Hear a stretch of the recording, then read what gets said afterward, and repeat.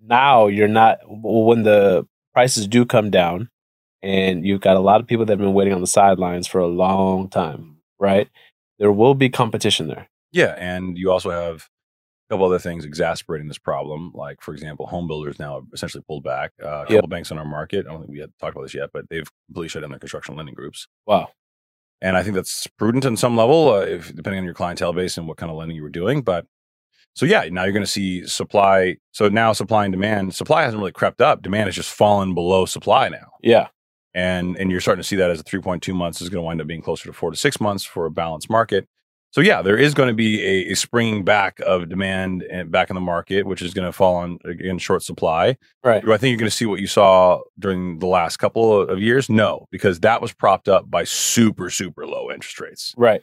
So I do think you're going to see a much more competitive market. Mm-hmm.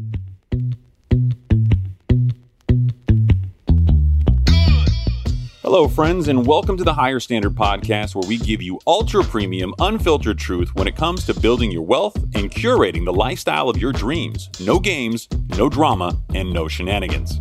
I am your host, Chris Nahibi, and I'm here to help you distill the immense amount of information and disinformation out there on the interwebs and give you the opportunity to choose a higher standard for yourself.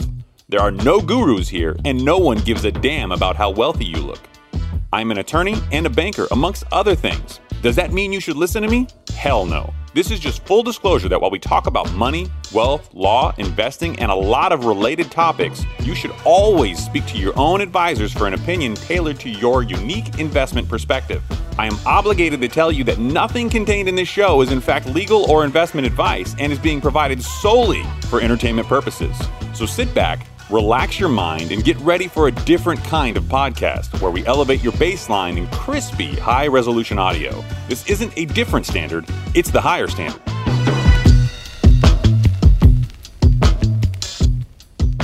It is once again the Higher Standard, and I am overjoyed to introduce myself. I am Chris Nahibi. I am one of two hosts. And that laughing guy over there, that's Saeed Omar. Say hi. Hi, everybody.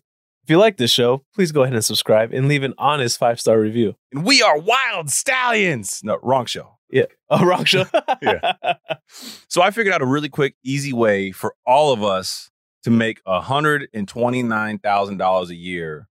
And all it takes is 45 days, and you're guaranteed. 44 days. Sign me up, though, whatever it is. 44 days, whatever it is.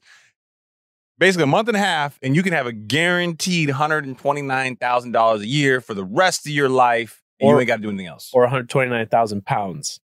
Is it in pounds? Yeah. I feel like whatever it is. I think it's 119,000 pounds or some shit. Whatever. I think it's okay. It's a good amount of money. Saeed's just fucking up my flow. I apologize, everybody, in advance. Saeed is definitely on one tonight.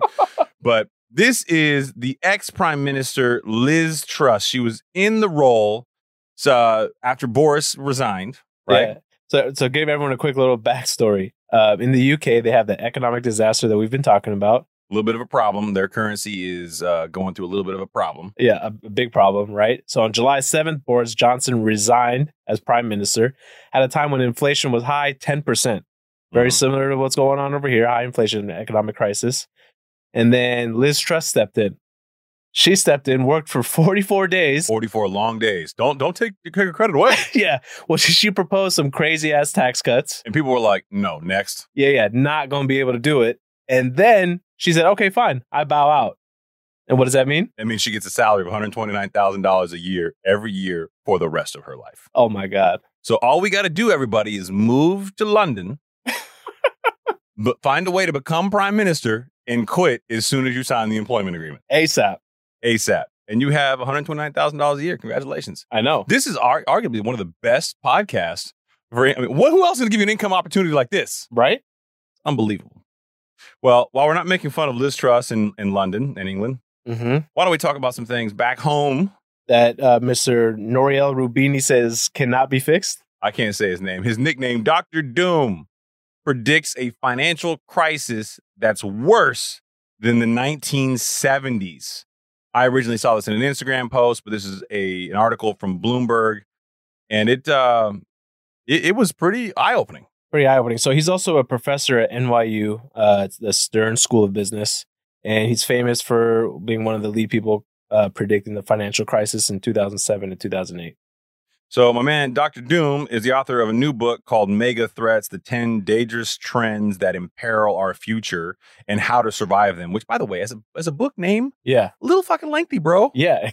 Why not? Why not? Yeah. Mega threats. That it makes me scared. I'm not trying to buy that. It's a little scary. It's like he's leaning into the Dr. Doom thing. Dr. Doom and his mega threats. I mean, it's just, but never mind all that. He's actually a really good economist. He believes that due to a rolling series of supply shocks, some of which are still unfolding, we'll have a severe downturn before we get relief from inflation. Unlike the 1970s, he says, high levels of private sector debt will make it harder to fight higher prices, and that central banks will reverse course as things start to break in the financial markets. Right. And that's something that we talked about last time, right? Is the only way the central banks reverse course was one of three things. It's if unemployment gets out of hand, if they actually see inflation going down in the right direction, or a break in the financial markets, which he's predicting will happen. God damn, you sound so economist right now. Yeah, so give me the Nobel. Give him the Nobel, everybody. So those of you who listen to the show, I have been going on a bit of, I would say, not a campaign, but certainly a full-fledged frontal attack on possibly getting a Nobel for sight. Right. Come on. I think you deserve it, bro. I mean, the people want it. If Elon Musk, okay, and Jeff Bezos can now say that a recession is likely and unfolding and it's going to be really, really bad. Right. And Said Omar has been saying this since November 2021. This is so disrespectful to anyone that's ever won the award. This is not disrespectful.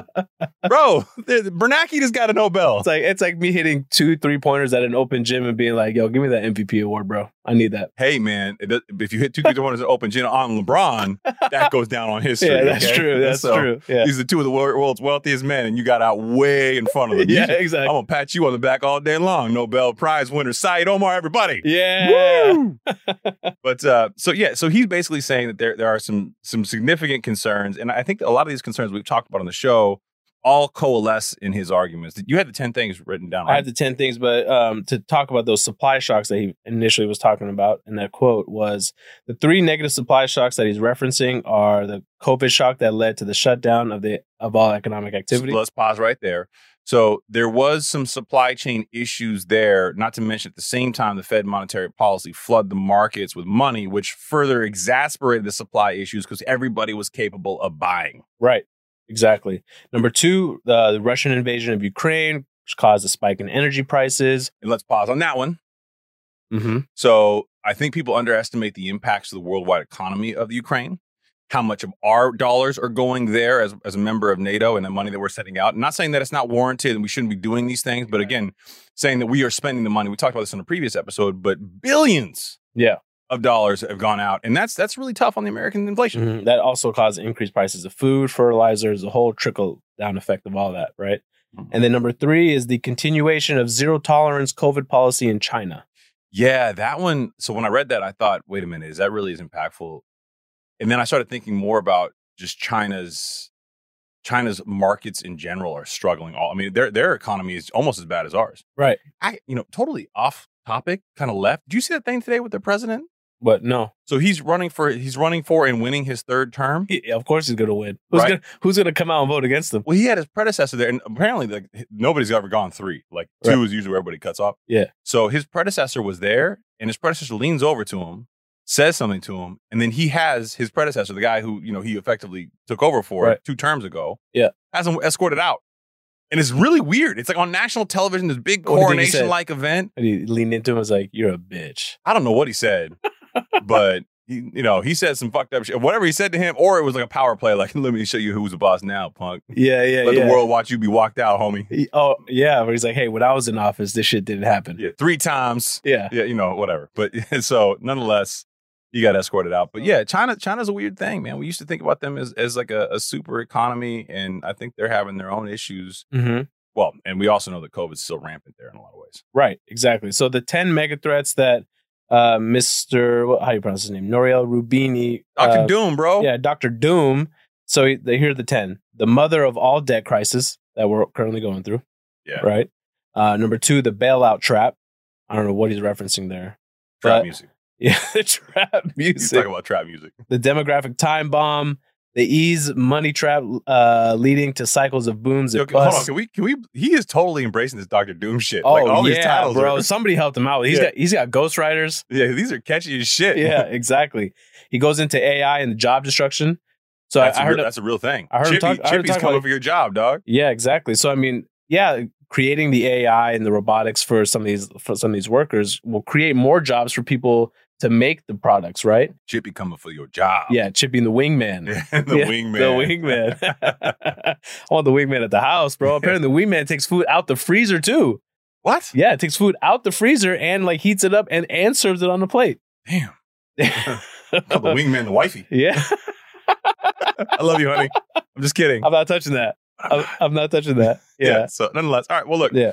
So let's talk about some of those things before we move on to the rest of the 6,000 things that Dr. Doom's going to make anecdotally similar to his name. The debt issues we're facing now is all part of what we referred to 1,001 times as the affordability crisis. Right. People had a lot of money in their pocket, a lot of liquidity. Uh-huh. And if you want a frontline kind of vision into what this looks like and how this will impact the consumer, right, look at the banking sector. Yep. What's happening now is liquidity is being drawn out of the markets, which means deposits that banks are holding are drying up. Yep. Banks fund loans off of deposits that they have. They have a loan to deposit ratio that they have to adhere to. Exactly. And you have to have certain capital requirements and all sorts of fun other stuff. And all these numbers are getting stressed. These are the things that the Fed increasing their Fed funds rate really impacts the most. And what happens is that as rates rise, banks can't make loans fast enough at the new interest rates. So if you look at, except for the last Fed interest rate increase, which has actually had a 2-month or a two meeting gap, about 12 weeks versus 6 weeks. Right. Most Fed meetings are every 6 weeks. Yep. If you have a loan in a pipeline, a typical multifamily commercial real estate loan, even a CNI loan, you're looking at 60, 90 days. Yeah. Is the life cycle from origination to funding that and getting it on your balance sheet, not to mention another 30 before you get your bill. Yeah, exactly. So they're going to start earning income. Well, banks make money on something called the net interest margin. Basically, the difference between what they're charging on loans and interest rate and what they're paying out on deposits. Yep. But in this market, you got to pay out a lot on deposits to get those to come in because everybody's being super competitive right now. Right. And you can't get those loans on the books fast enough to match the new interest rates as rates continue to rise because the Fed increases their borrowing rate. Treasuries move up, and then your mortgage rates move up. Yeah, I saw somebody had a billboard at one bank that had a billboard the other day at 4% for CDs. 4.5%. Yeah, I've seen it. I seen it. Yeah, it's like the wild, wild west right now. And I think if you want to look for your first cracks in the system, it's going to wind up being the banking system because the banks are just stressed all over the country. Right. Because they're the first line where they're going to get impacted by this. But back to the main point, because I stay on topic. Yes. Sometimes. This is a great kind of analogy to the consumer spending. Mm-hmm. Consumers are used to spending, but they're not going to slow down their spending. Their liquidity is going to dry up. And their interest rates on things like credit cards and home equity lines of credit, they're going up too. Yep. So they're going to wind up in a situation where this debt's just going to slam into them like a wall. Man. And it's getting bad. And it's getting, we'll talk about some things later on in the show that Said and I have pegged to talk about a little bit farther down the road. But you'll see how this is going to be a reoccurring theme where the spending has not stopped. Consumer discretionary spending has not stopped. Mm-hmm. We saw with inflation numbers that airlines were up over 40%. Yep. And they were like the largest inflation category. So clearly people are still spending the money to pay for these things because they can charge for it. Yep, exactly. So keep going on these other things. So some of the other things was he's referenced like the new Cold War. I think what he was referencing is, there's a lot of people in power, different regimes that, we don't know what could happen, right? You reference, the president over in China. There's obviously Putin. World War III isn't that unlikely, right? That's what he's referencing. Dr. Doom, I think, is taking a little bit of advantage there. By the way, can we also... He's trying to get to 10. Like he wants like 10 commandments. He's like, dog, we need something really dark. And then the last one. Can we acknowledge one thing? Putin is not a scary name. Putin is not a scary name? Yeah, but he's a scary ass dude. He's a scary ass dude, but his name in and of itself... Yeah. Like if I was like, yo... Like Stalin. Yo, here's my friend. Yeah, Stalin's scary. Yeah. Hitler's scary name. Yeah. Putin, not a scary name. Yeah? Like you would be like, oh, this is my friend Putin. Okay, but I think like people refer to him as, this is my friend Vladimir. Vlad. Yeah, Vladimir. Yeah, Vlad. Yeah, exactly. Yeah, right. And then the last one that he references is, so I don't know where you fall on the fence with this, if you believe in climate change or not, but he's like, with climate change continuing to go on, more pandemics will be coming. And with more pandemics, cause more diseases. And clearly we did not handle this one correctly. So I got a lot to say on this topic, and I don't want to alienate our 5 listeners. Our 5 listeners, shout out, throwback. Somebody did tell me we had like 18 listeners now, and I'm like, really? Yeah. And he's like, I counted your reviews, dog. Yeah, come on, man. So maybe that's true. But so I had Benji back on the show. You should go back and check out that episode. It's one of the historic ones. It was P.S. pre-Said. Oh, yeah, exactly. But that being said, it was an interesting thing that you can see that there's clearly a shift in what we call global warming and now climate change. Yes. The language around it has definitely changed. Right. There's been a lot of people, and I'm not going to say where I fall on the spectrum because I want to keep some of you listeners still listening to the show for next time we air a show. But there has been some sentiment that if you take a more expanded look at the time period of history, that there are and have been pretty significant swings in climate over the years. Yes. So there's a lot. I mean, obviously the dinosaurs and everything else, but after that, there are plenty of deserts that used to be lakes and oceans. Right. You know, there are plenty of really, really arid places that weren't that way before. And there's lots there to kind of back that up. I'm no expert. What I will say is pandemics are a part of American worldwide history. Exactly. So, and I think all he's referencing is with the change in the climate, right?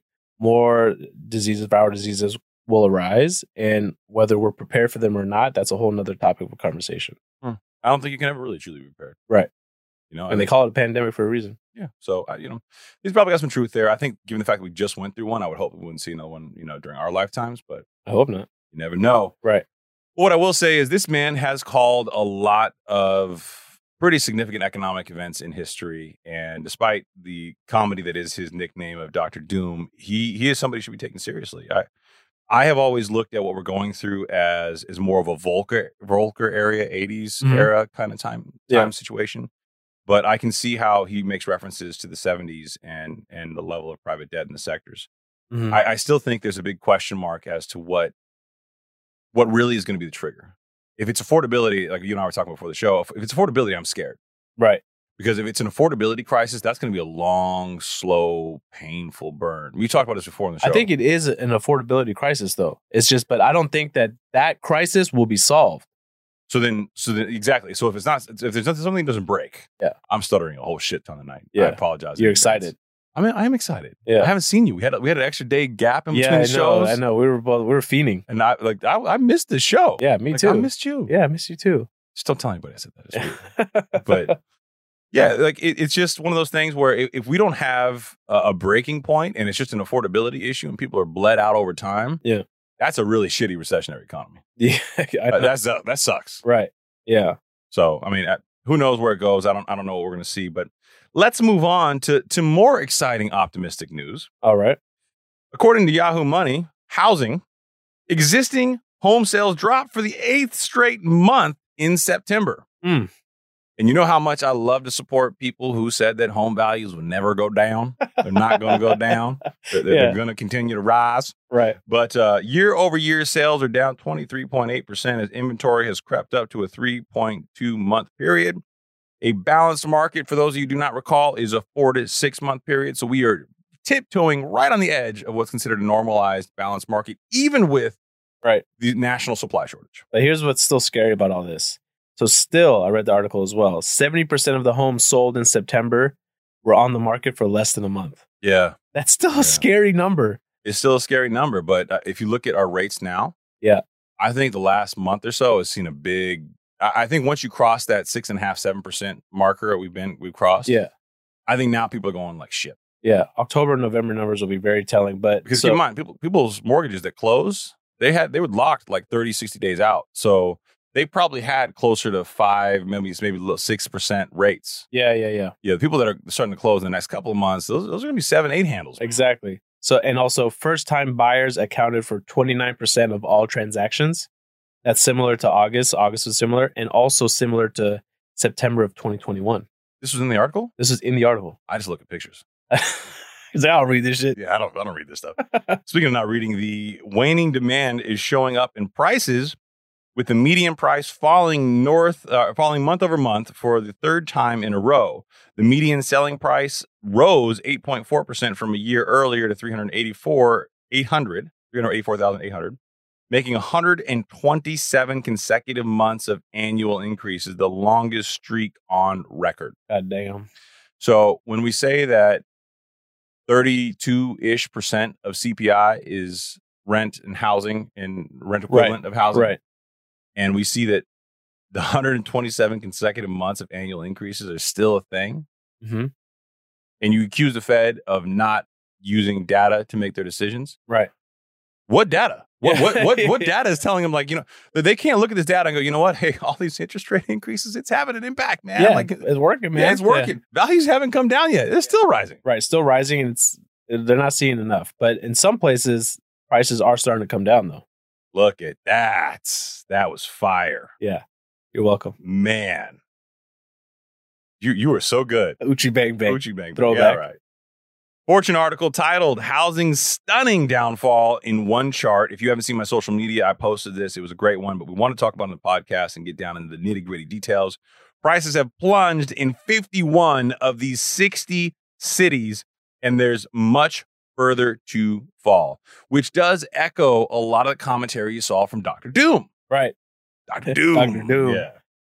Hardest hit is the nation's western tier. We've talked about this on prior shows. The West Coast seems to be the kind of the canary in the coal mine. I think you're going to see this expand east across the United States and certainly in some of the major markets, but definitely the West Coast is more impacted. The cities that have already ranked as the nation's most expensive markets before the post-COVID boom rendered them far pricier and especially vulnerable to rising mortgage rates. Yeah. Of those 15 cities, 6 of them were in California.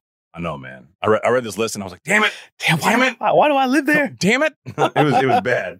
So let's just cover the top few here. We're going to go in order of the percentage loss in largest metro area home prices. Okay. San Jose, number 1, negative 10.7% down. San Francisco, negative 8.5% down. Right. I'm not to say negative and down. Negative. Yeah, negative and down. I like emphasizing the negative. Yeah. I should do it in Dave Ramsey voice. No. Seattle, Washington, negative 8.2. Yeah, exactly. Denver, Colorado. Yeah. Negative 5.8% down. Right. Home values will not go down. Yeah, I told you to buy. I've been a broker for 44,000 years. They will not go down. I'm telling you, these are the numbers. Never gets old. San Diego, California, negative 5.2%. Damn, San Diego. I mean, some of these cities you can expect it, right? I know Vegas, Phoenix, San Francisco. Wow, you just totally pimp slapped my entire list. Well, I can't even go over those topics now. Damn. But how did Riverside make it? Riverside's only negative 2.9%. But it's on the top 15. Yeah, but they're only negative 2.9%. That's crazy. How did they make the list? Keep in mind, Riverside. How is like Florida not in here? Bro, Florida's booming, man. There's so much demand there. I don't understand. Go to Florida. There's a shit ton of construction there. They just have Listen, people from Florida, don't come after me. I want everyone to keep their, everything. But like, damn, how are you not on the list? God damn. Don't you know they have swamps there? Shit. I mean, but no. I like Florida. It's great. But there's a ton of construction going on there. There's a lot of people that there's a ton of demand. And frankly, there's some really affordable areas in Florida too. They saw a lot of price booms like during the pandemic. I'm telling you, it's going to start creeping out to the East Coast. It just hasn't gotten there as fast. I think it's good. I think people in Texas that I've talked to recently, and they didn't make the list here at all, which is also somewhat shocking. I think a lot of those states were also tax shelters. Tennessee, Texas, Florida, and they're going to wind up being impacted at some point, but I think it's going to happen after this. And keep in mind, California has got some significant tax issues. So they're on the highest cost state. Mm-hmm. They're one of the biggest economies in the world in and of themselves. Right. Not to mention, in the country. So I look at this stuff and it makes total sense that California is a bit of a front runner, but it's the ones that weren't California that kind of shocked me, like Seattle, Washington on the list, Denver, Colorado, Portland, Oregon, Phoenix, Arizona, Colorado Springs, Colorado. And Colorado doesn't surprise me either because, I've been there recently and I think that there's a tremendous amount of demand that's been propped up there. So right.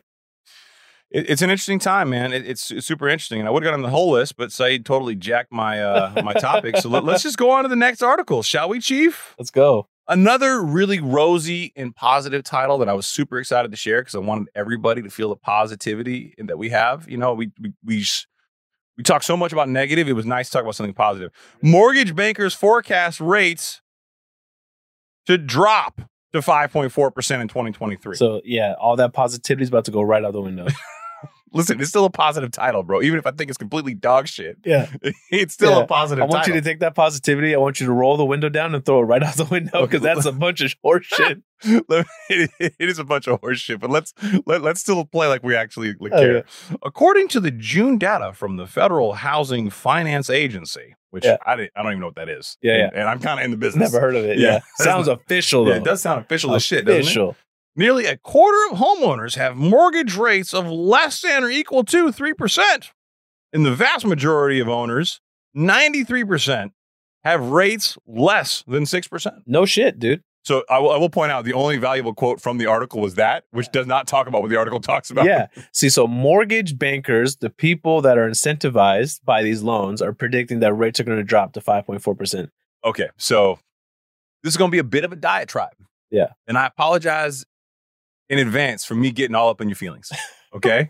I apologize. I'm going to be an asshole. And I'm sorry that I'm not sorry about it. Yeah. Real estate agents typically and the Association of Realtors believe that the solution to the affordability crisis is for rates to go down, not home values, because they get paid commissions on that. And mortgage bankers, I love them. Lots of mortgage bankers in my family. Lots of mortgage bankers I know. I'm in the business. Their solution is we get paid on the higher loan amounts. Higher loan amounts come from higher property values. Right. So rates have to go down. That's the only solution here. Mm-hmm. So no. And I promised Saeed that I wanted to talk about this from the opposite perspective that we talked about with interest rates increasing right now. And Saeed doesn't know this is coming. Uh-oh. So let's talk about this and how the economy shifts the other way. Okay. So while you're driving your car, I don't want you to close your eyes. But if you're listening to this podcast and you're working out, take a minute. Just close your eyes. Imagine. Yeah. We're coming outside the recession. Yeah. Life is good. Forget about that mind-muscle connection just for a brief moment. Yeah. Let the weight go, not on your chest or, not crushing your soul. But, let it go. Yeah. Let it float off you as your concerns just float away into the sky. Because the recession is over. Yeah. Everything is good. Rates are starting to get cut by the Fed. And you're like, yes, rates are getting cut, man. Finally. And you think, like every realtor who's saying, hey, rates aren't gonna go up anymore, and they go up super fast. You think rates are gonna come down as fast as they went up? No. Yeah, absolutely not. They're not. And let me explain why.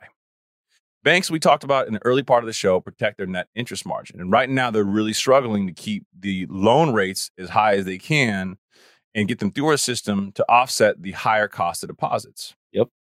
But that net interest margin is profitability for the banking sector. Right. For lenders all across the country, even if they're non-banks. Mm-hmm. Right? You got a cost of borrowing funds that you use to lend out. Maybe it's not deposits in the form of consumer deposits. Maybe you got a line of credit with somebody. Whatever your interest rate is with them, you got to make higher loans with somebody else to cover that interest rate. Right. That's the arbitrage. Mm-hmm. Well, as rates start to go down, banks don't move as fast because they also want to protect their returns. Absolutely. So just because you see the treasuries start to move in response to a Fed interest rate increase up, right, doesn't mean they move as fast when rates go down. Right. And they got to also remember, too, is when the banks start to price in the rate hikes, right, before the rates actually do go up, mm-hmm. they're reading the tea leaves on all these articles, all the data that's coming out. And these are all lagging indicators. So there will be no tea leaves for them to read, right? Because they're going to have to wait to see if it's actually being effective. Exactly. And the only pressure that lenders and banks will have as rates start to go down is competitive volume in the space. Yeah. To give you a great example, if I'm bank A and you're bank B and you're going out on multifamily lending at 7% and you're getting a ton of business, I'm going to go out at 6.75 or 6.875 or something to that degree, right, to try to undercut you to get some of the business. Or I might go out at the same rates that you are and see where my pipeline fills up. It's that kind of competitive downward pressure, right, that drives rates down over time. Not so much the Fed cuts in rates, mm-hmm. because that'll allow banks to keep their profitability high. Because banks go through a period of time, and lenders will go through a period of time in the next 6 months to a year, where they're going to be super, super compressed on margins. Yep. You're going to see earnings per share get challenged. You're going to see a lot of people in the space start to have some credit defaults. Nothing that's going to be catastrophic like the Great Recession, but you're going to see enough where there's a lot of pressure on profitability in the banking sector. Yep. Not a surprise to anybody. This should all be expected. It's part of what the Fed's doing. But then when you get to the other side of things, banks are going to try to offset those painful months by having some really good returns for their shareholders, for their employees, Absolutely, for their businesses. So if you think that the logical fallacy is that we're going to wind up with rates dropping to 5.4% in 2023, let me tell you, that ain't happening, Chief. No. Not going to happen. And the Fed has gone out and said in prior meetings, we're going to hold rates. They're going to hold it, exactly. For 2023. Exactly. And then when they do bring it down, I mean, for the banks too, they don't know. They can easily just bring it right back up again if the reports come out and it's all negative. Yeah, I mean, you would hope that the Fed would avoid the springboarding. And I think that's really what they're waiting for. They're waiting for some pivot. Right. Right now, we're seeing a slowing in trajectory. And to go back to one of the references I've made way back in the day, besides your weight, is that you can't pull. I mean, your weight is. I can pull my weight. Because I was going to make like an Earth and Moon rotating gravitational pull, and then your weight being the reference point. And I thought that would be a great. But I'm doing the nice thing. I'm a better person today. Okay, I'm drinking strawberry beer called Stress Dissolver. I know.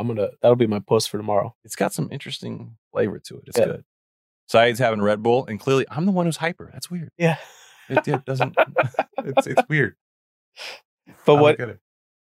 So what I've been telling people for a long period of time, and Saeed has agreed to accept this is possibly true, or he's just trying to not get in a fight with me, is that 14 years of artificial interest rate deflation, the Fed holding rates as low as they did, combined with just dumping liquidity into the system, removed all the elasticity from the system. And it's taken a lot of big movements, a 25, a 50, a 75, a 75, and a 75 basis point increase. Right. Just to start building momentum back. Yep. But if you imagine a pendulum swinging, it starts to slow down as it gets to the top.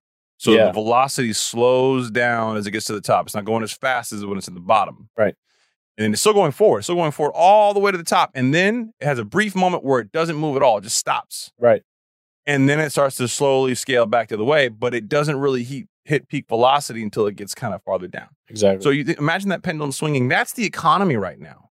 And this is the slowing of trajectory, and we haven't reached the top yet. Right. Before it starts moving the other way. And when we do, I think the Fed's going to say, now we're going to hold rates, and let's see how far down it swings and how much momentum it builds up. Yeah, that's the real $1 million question is how long do they hold for, right? And no one's going to be able to tell because that's going to be completely driven by all the data. Yeah, data like the Reuters U.S. weekly jobs claims falling. Bang. So the number of Americans filing new claims for unemployment benefits fell unexpectedly last week, indicating the labor markets remain tight even as demand for labor is cooling and higher interest rates are prevalent. Yeah.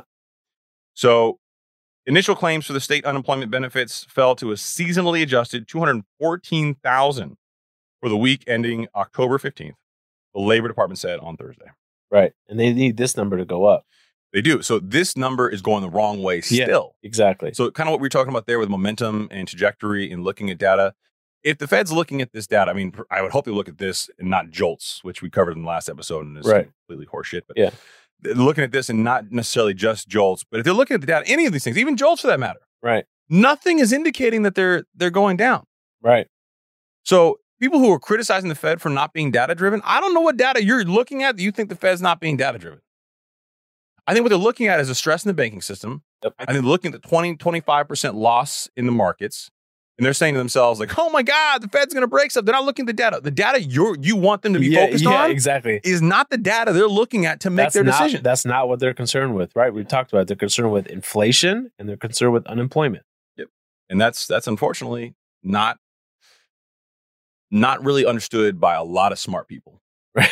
Yeah. You know, and this is why I think you deserve that Nobel. It doesn't matter how many times Jay Powell comes out. He says it. He says it in every single time he hits the podium. Yeah, that's got to be one of the toughest jobs. I think if you quit that job, you should get a salary of $129,000. $129,000, yeah. I mean, because that's a toughie, man. To be the guy, especially if you've been the last 14 years, you could argue like, it was an easy job.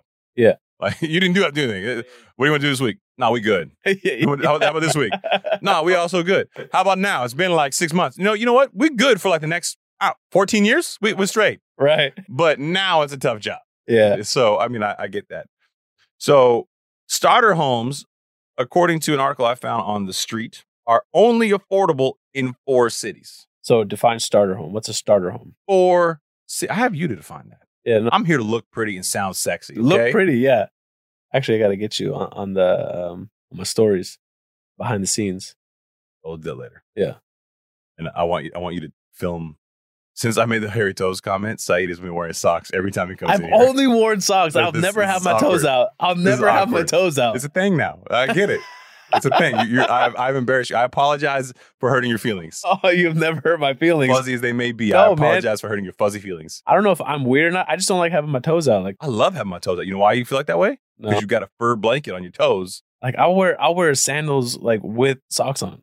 But You're not that guy. no, with slides though. Not like not the one that comes in between the toes. Yeah. No. Yeah. That is inappropriate. We'll discuss fashion on a future episode. That is not good. You were gonna define starter home? No, you were gonna define starter home I'm for not people. defining a damn thing for you, sir. So there's only 4 major cities. Okay, before we get there, why don't we do this? The most unaffordable cities for starter homes, and I'm going to list them off fast. So if you're writing these down, don't. Los Angeles, where the median renter income equals only 30% of the total needed to make a starter home affordable. Median starter home prices for September were $682,000. So there's kind of a bit of a definition. Wow. Right? They're looking at the median income, the renter income, and they're looking at the home costs in the cities to really come up with that conclusion. Right. So Los Angeles, by far and away, the most unaffordable. New York City, shockingly, number 2. New York City, for the longest time, was number 1. 34% median starting home price, $544,000. God damn. Long Beach, California, number 3. This one shocked the shit out of me. I did not see this one as number 3. 36% median starting home price, $562,000. Oakland, 37% median home price, $623,000. Number 5, San Jose, 37% median starting home price, $933,000. Well, we guess now we know why that's number 1 on the chart. Yeah, 10% down and decrease in value. Miami, 40% median starting home price, $357,000. That number surprised me. Yeah, I feel like Long Beach and Miami are flip. Yeah, right.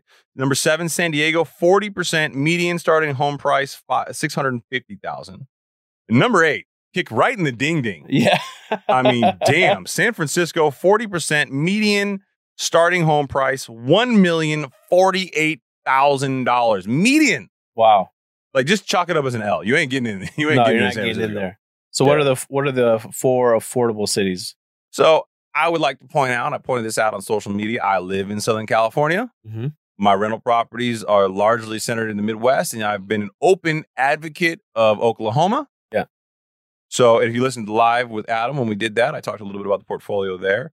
I'm a big believer in a small suburb called Edmond. My sister lives there. My mom lives there. It's just, I want to say northwest of Oklahoma City. Beautiful suburb, great schools. The only affordable cities for starter homes in the U.S., there are 4.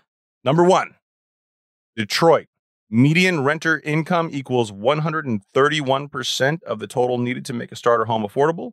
Median starting home price, $48,000. I'm not.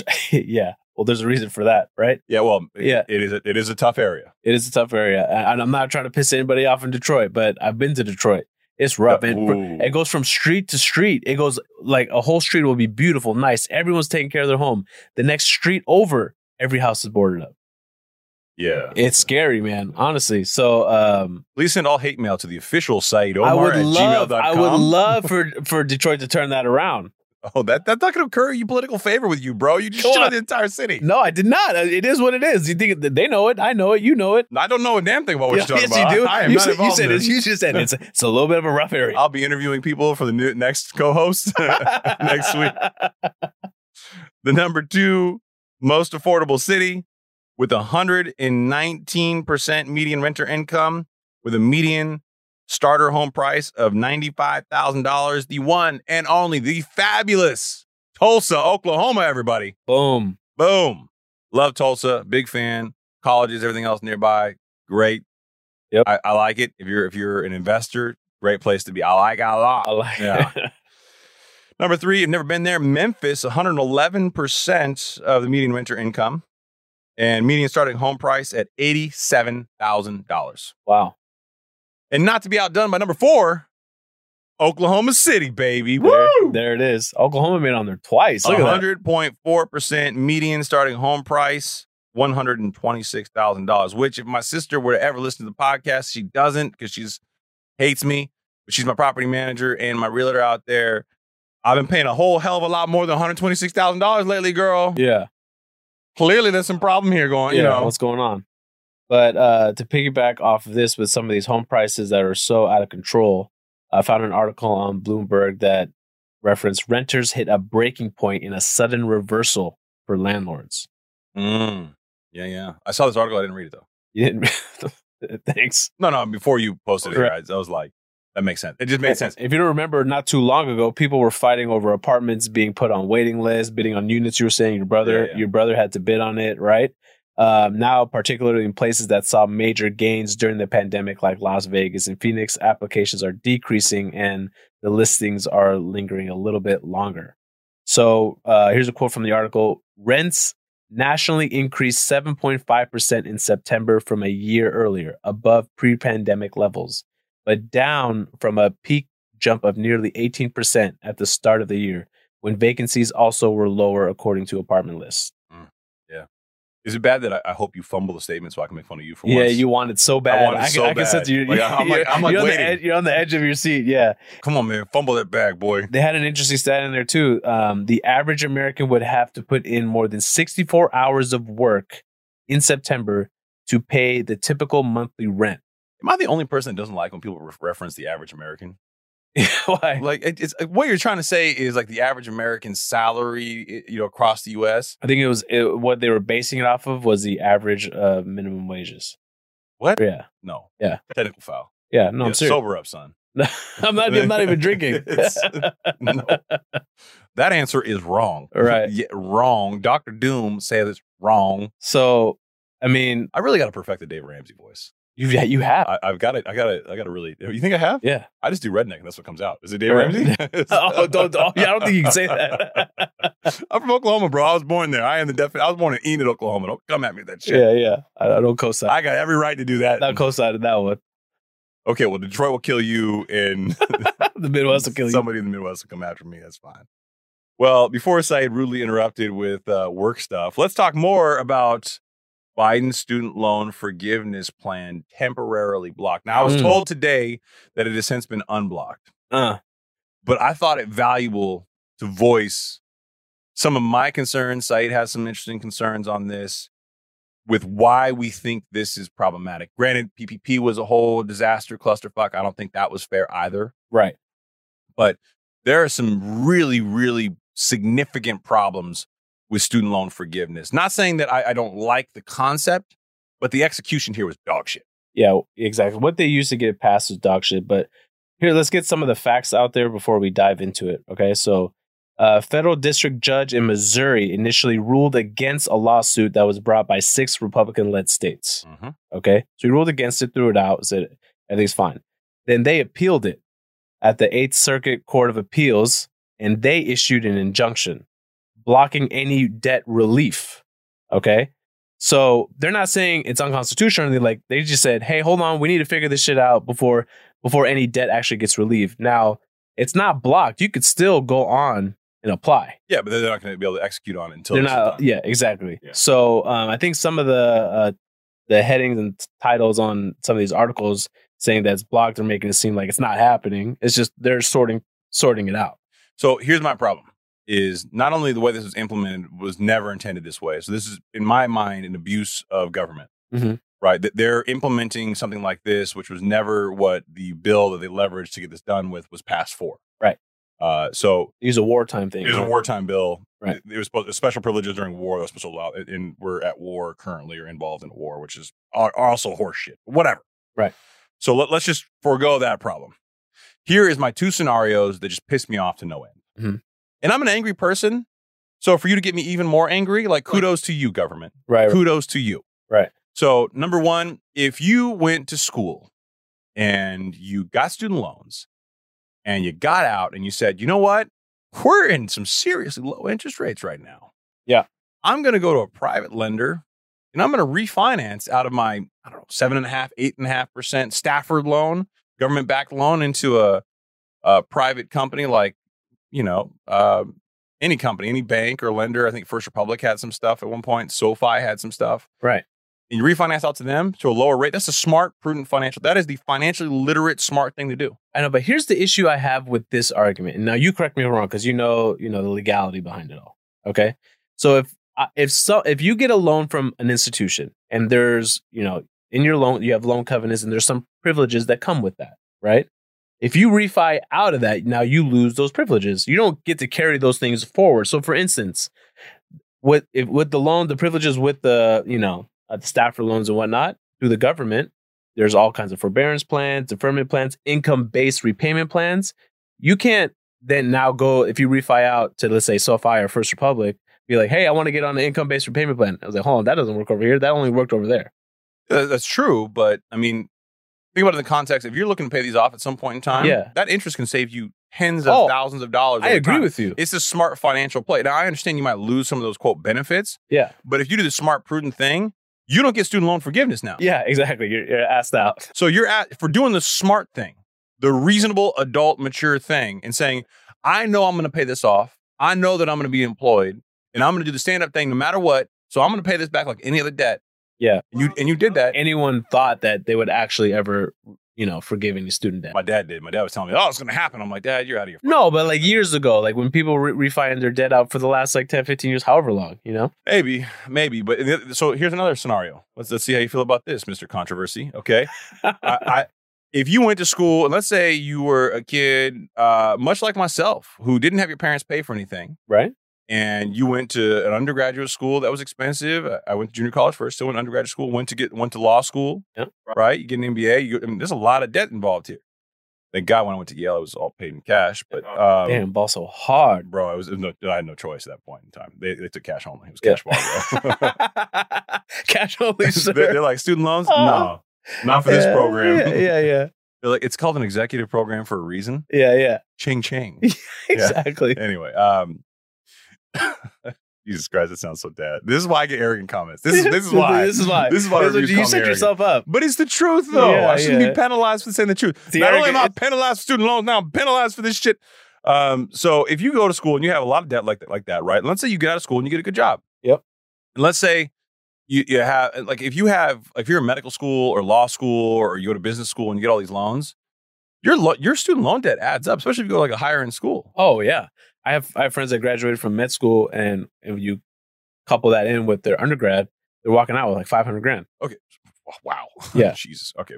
That's painful. But yeah. So let's say you're one of those people, right? And you've been working for, 8 years, 9 years. Yep. You haven't paid off your student loans yet. Mm-hmm. Right? Right. Now you got a job, but you've been working successfully. Yep. You came out of these good schools. You got let's just say maybe you made less than the cutoff of $125,000. Let's say you made $100,000 when you first got out. And now you're making $300,000. You don't get student debt relief? I know. That part's fucked up. What the fuck? Yeah. I forget the percentage. We did a breakdown on this on a previous episode. But a bulk, I don't want to just throw out any number, but I know that a majority of the people with student loans are getting student debt loan relief. I know. And that's the only reason why I pretty much just shut up and accepted it. Yeah. Like the overwhelming majority of the population is getting a benefit from this. I don't know the exact But what kind number. of message are you sending? Yeah. And here's the thing. So they limited it to like 125,000, right? In income. Yeah. For a single, and then it's like household. There's added like 100, yeah, exactly. So 250 in total. Like apparently 150,000 was on the table, and they're like, nah. They just it cut off like last minute. Yeah. It was like a last minute change. Yeah, and you're just like, okay, why? I don't understand, but okay. I look at this kind of stuff and I'm frustrated as shit because I'm sitting here thinking to myself, like, why isn't graduation a requirement? That part is very frustrating. Yeah. Like, I mean, so... Well, because some of this... Oh, I guess the theory behind it would be that some of the kids are still in school getting student loans. Okay, if you're in school or you graduated, you get it. That's a simple fix. I can write that. Yeah. Yeah, no, I get it. No, there's a lot wrong with it. I think, honestly, we know why this is being passed, right? This is for the midterm. For the midterms, Dems needed some votes. Yeah. This is a huge core voter base for them. But surprisingly, I don't know, like, they're not really running on it. I haven't seen anyone post about it because not yet. You will. Because they're afraid. They're afraid. Like, look, we promised you, but now I got taken away. But you will. Biden's gonna be eating ice cream cones saying, "Remember when I gave you that money? The ice cream cones." Yeah, I gave you that money, boy. Yeah. Here's a fucked up While thing. eating that Rocky. Is I know someone somewhere when they were writing this bill, Democrat or Republican, whoever the hell it was that agreed to this, said something to the effect of, you know what? Doctors and lawyers, they're going to vote. Yeah. The successful business person, they're going to vote.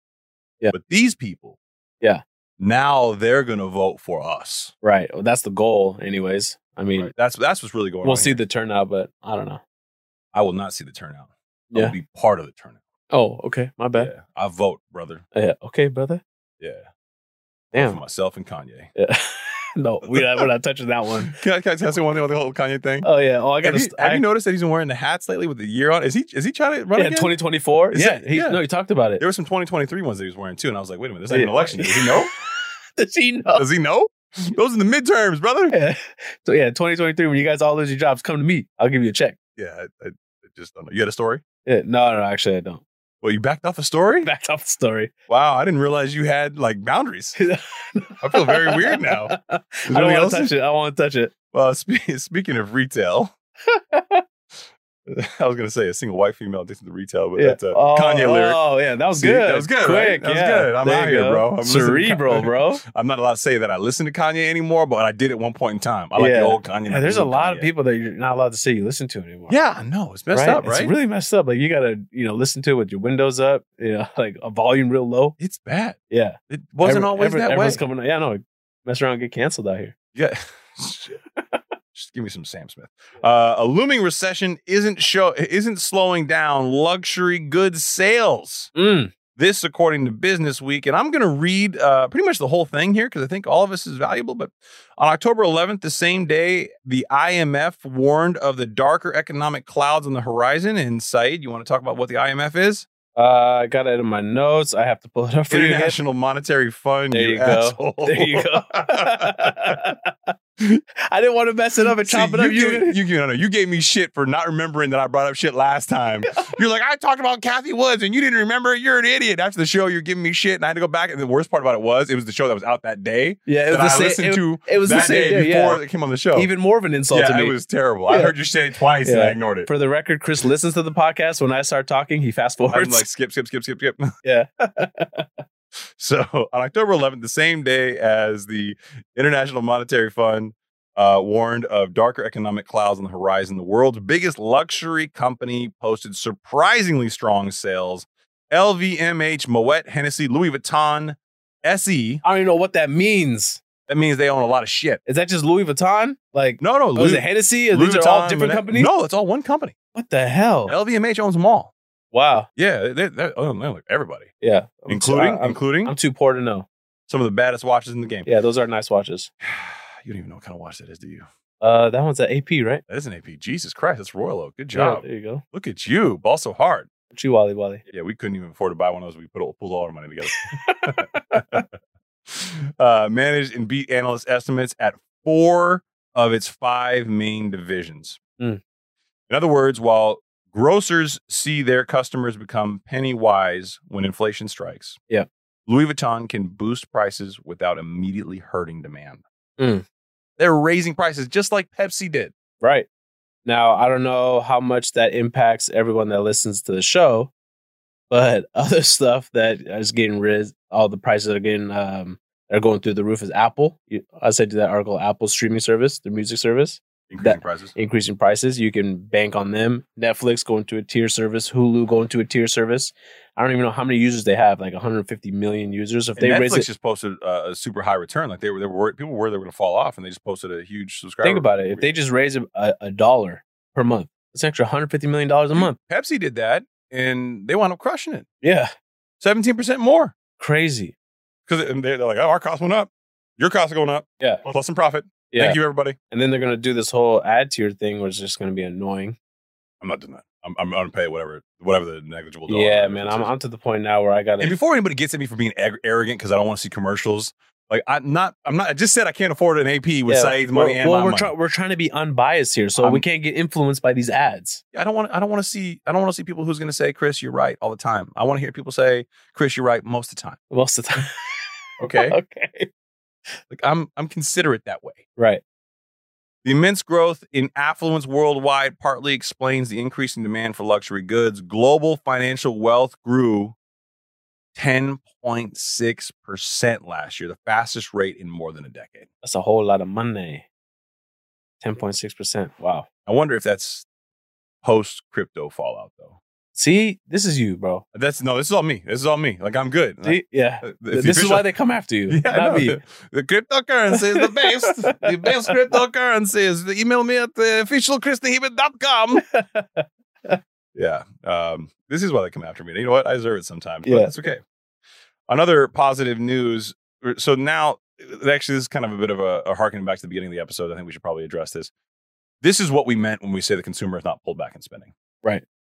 I understand these are luxury goods, but what I will say is, in my experience, and not everyone's going to agree with this. Okay.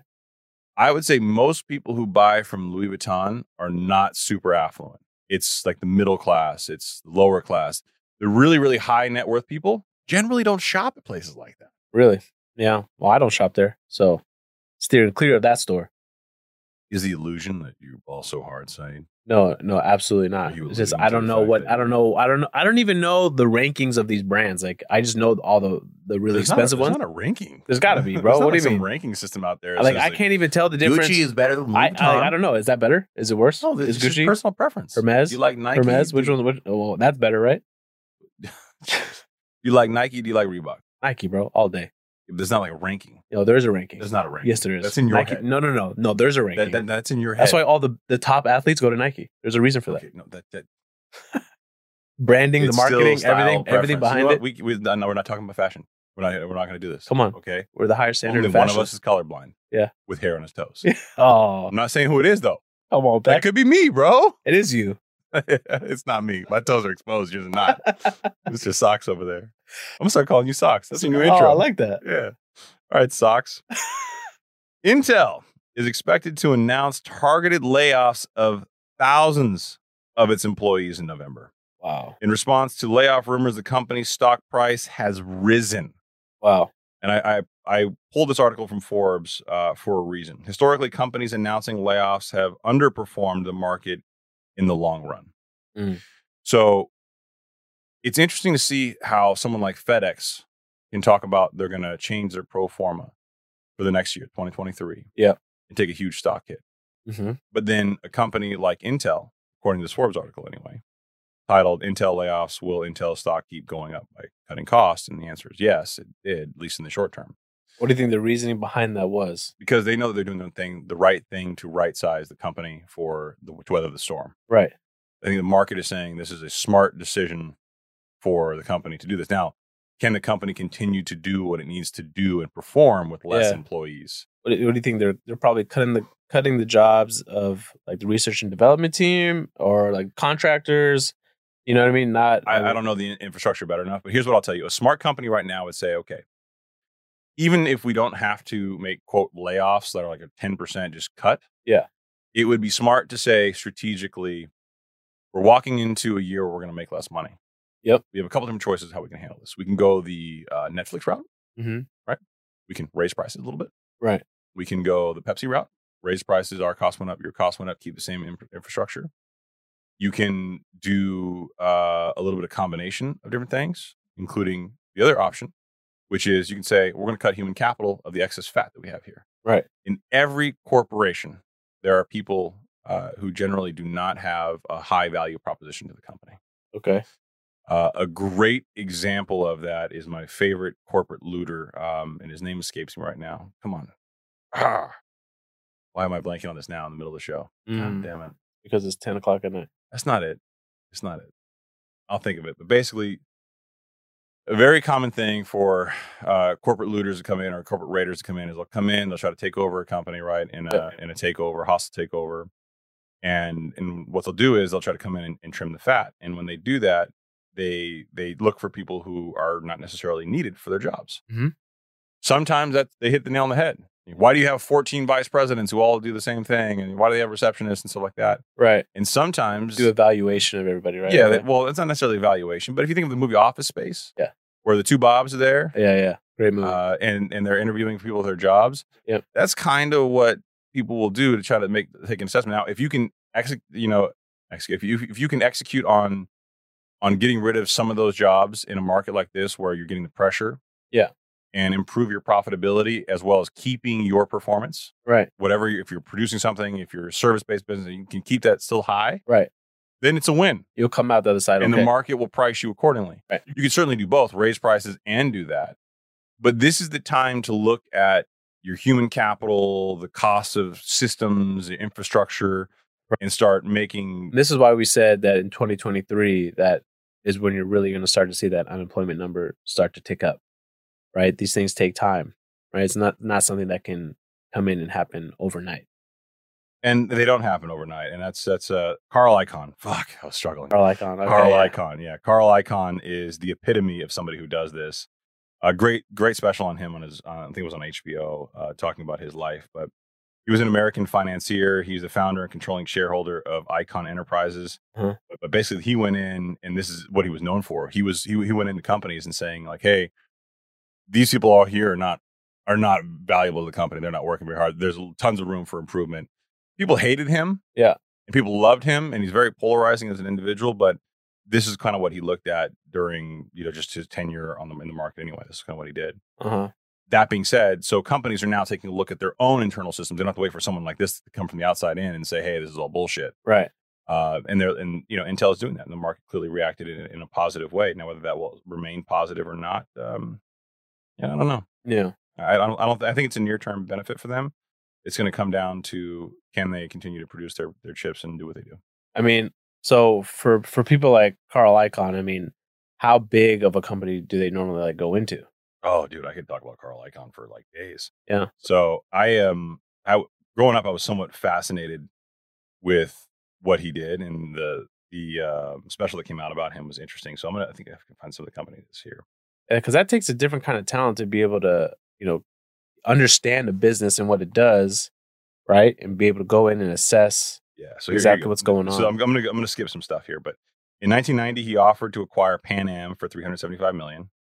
In 1994 he took a 6.6% interest in the Western Company of North America, as it was in the process of being acquired by BJ Services. Pause. Yeah.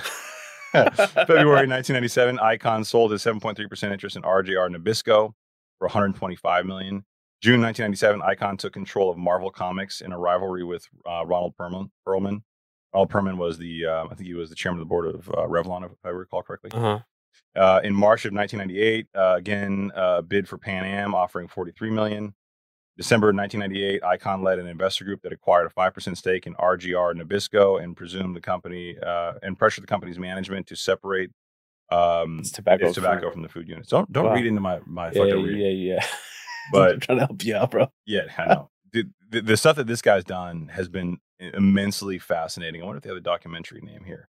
I'll see if I can find it real quick while you entertain everybody. Yeah, while I entertain everybody. Talk amongst yourselves. Yeah, talk to myself. So, I mean, that's what I'm curious to know is how big these are all fairly large companies for him to go into. He's not coming into some low level, public company and assessing what's going on there. So I guess there's two. There's Icahn, the Restless Billionaire on HBO Max. That's going to crush. And HBO doesn't miss, dude. Yeah, well, I mean, and maybe it was the same one on Netflix then. Yeah, Icahn. Yeah, it was on Netflix too. Yeah, The Restless Billionaire. I think it's currently on HBO, and it might still be on Netflix. But that's the one that I saw. I mean, he's obviously a different kind of dude now. I think he's operated out of Florida now instead of New York. But it's a fascinating story. There are lots of people who hate him for what he did. Right. Because he came in and he restructured. Obviously, and a lot of people he comes in, people lose jobs. So. But if you want to learn about the market in a different perspective and kind of see some of the details and nuances of what a hostile takeover looks like. Yeah. This man was magical at it. Magical. He also can come off as ruthless. Yeah, no, 1,000%. And I admire that. Yeah. But there's an argument to be made that wow, I gave you the freebie. I admire that. You didn't take it? Yeah. Look at you. Wait. But you made me lose my train of thought. Yeah, that's right. You lose that train of thought. Yeah. I'll entertain the crowd while you do this. No, but it's a necessary evil, right? He's doing it to keep the company afloat. Well, and that was what was so polarizing about this particular documentary was that it was essentially just him talking about his life now, and then kind of going over the history of how some of these things unfolded, and they did some flashbacks, stuff like that. But it was really his perspective on it, and he used that to his advantage, the stigma of being this negative persona, right, and the necessary evil, and he used that to his advantage strategically to kind of carry his image into some of these meetings. But at the same time, he always looked at it as optimizing the company for the shareholders. Yeah. I'm trying to bring as much value to this and then give it back. Yeah, exactly. I'm trying to improve upon what's done here.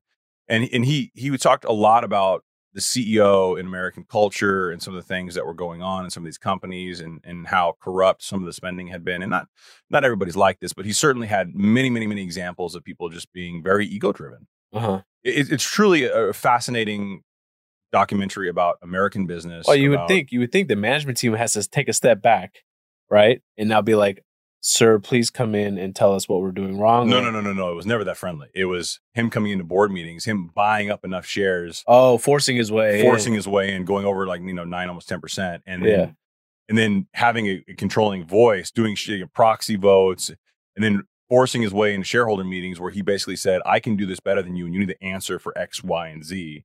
Because keep in mind, these public companies have public filings. Right. And he could go through the public filings from a pure accounting and understanding perspective and say, this product line doesn't make sense or this business doesn't make sense. Right. And he would start to get to know a lot of the people in the companies and what was going on and the shareholders. Yeah. And it becomes a very, very powerful thing to control the shareholders.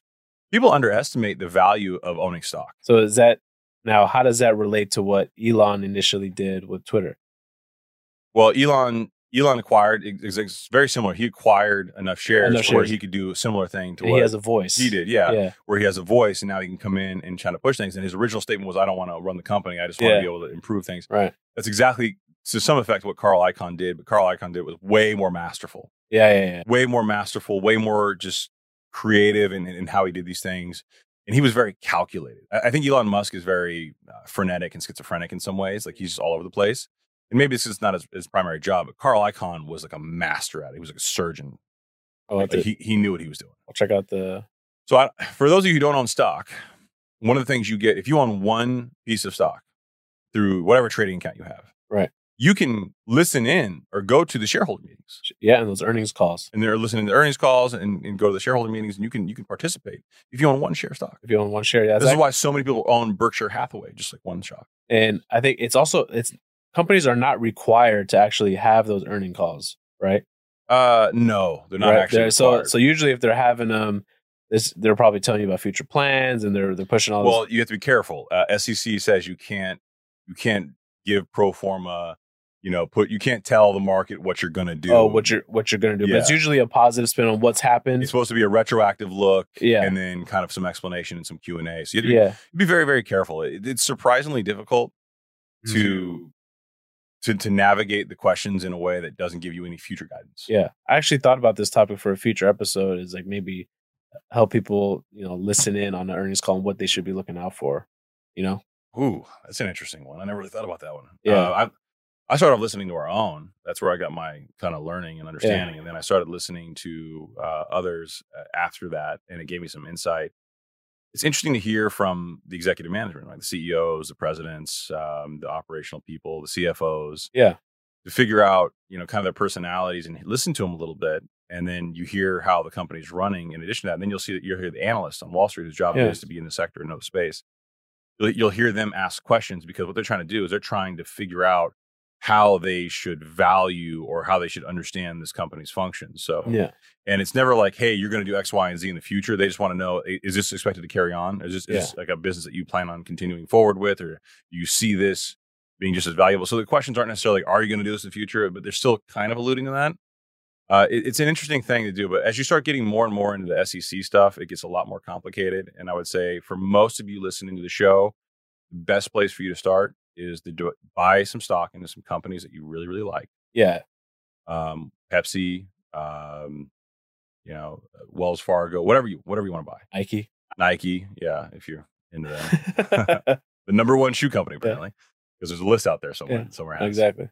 But then you do this, and then even if you buy one share of stock, you'll get the information sent to you via your custodian, letting you know of this annual shareholder meeting, stuff like that, and the phone calls.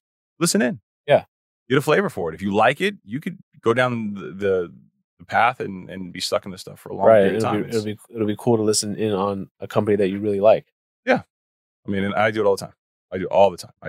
I geek out on it though in a way. Like I'll be in the car, like driving to work during earnings season, and I'll be like listening in on like American Express. Right. Yeah, I do that a lot. Oh, cool. Like Teslas are pretty cool too. All right. So I have one topic that I've been meaning to cover for the last several weeks. And every time we get to the show, last several weeks, it's been on my mind, and it's been growing like a tumor in the back of my mind. It's been bothering me so much. And then we have Q&A to do a little bit. Let's see, we're at an hour and 8 minutes. We'll go a little long. Fuck it. Okay, fuck it. I have, and you and I have not discussed this, so feel free to call me an asshole. Oh boy. After it's warranted, not now. Oh boy. Yeah, pause, okay. I have been going a lot of places recently, and now post-pandemic, for some reason, everybody's got the electronic thing you put your card into.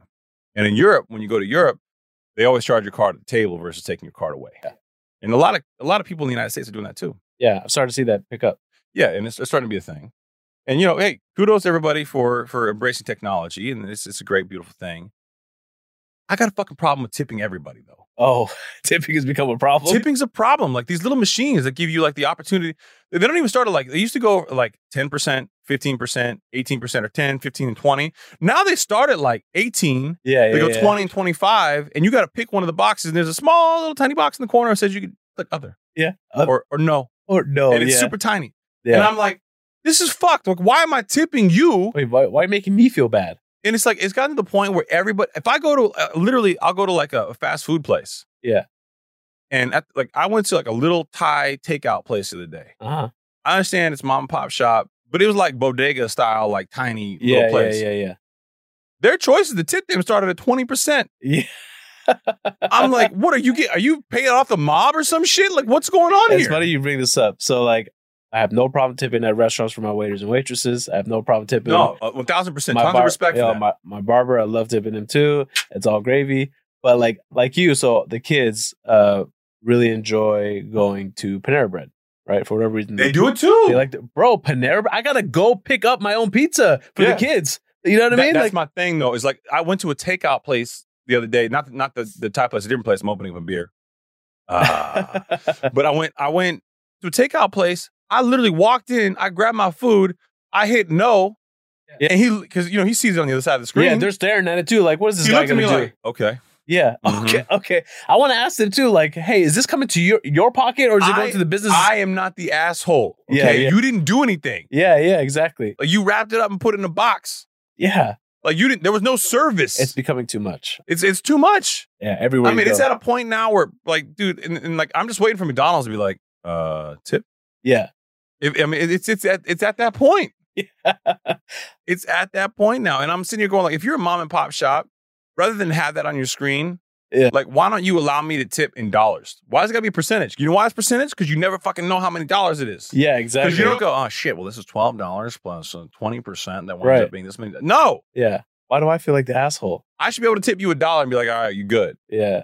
Like, and I'm just saying, like, I know it's already. What did you do? And some of these places are already giving you a surcharge. Like, I don't be a dick. Your job is put my food in a box and give it to me so I can eat it somewhere else. Didn't we talk about that too long ago? You went to a restaurant and they had an inflation charge. Yeah, they still do. They still do. They still asking for more tip. Inflation charge, man. My immediate knee jerk response was "fuck you." Yeah, and then I had to walk just raise the price. Yeah, raise the price of your food. Yeah. Well, we don't want to raise the prices on everybody. We want you to know that we're screwing you. I'm like, what? It was so sideways. I was like, this is bullshit. And look, I even get that more than I do tipping everybody. Like, we're at the point now where, like, if I go to a restaurant, like, I'm all for tipping. And if you give me like the breakdown of like the percentages, like, I like that because then I don't have to do math because I'm drunk. Right? Like, yeah. I know 20% is this many dollars and this many cents, and I can just put it there and be like, all right, cool, good, whatever. Or I'll put down, a bigger tip. But there's so many places now that'll like hand you a screen and like, there's a coffee shop. Yeah. Around the corner from the office. Oh, man. It starts at 18% and goes to 25. Right. And I'm like, wait, but so what am I like? I gotta tip you before you make it and give it to me. Here's the best part.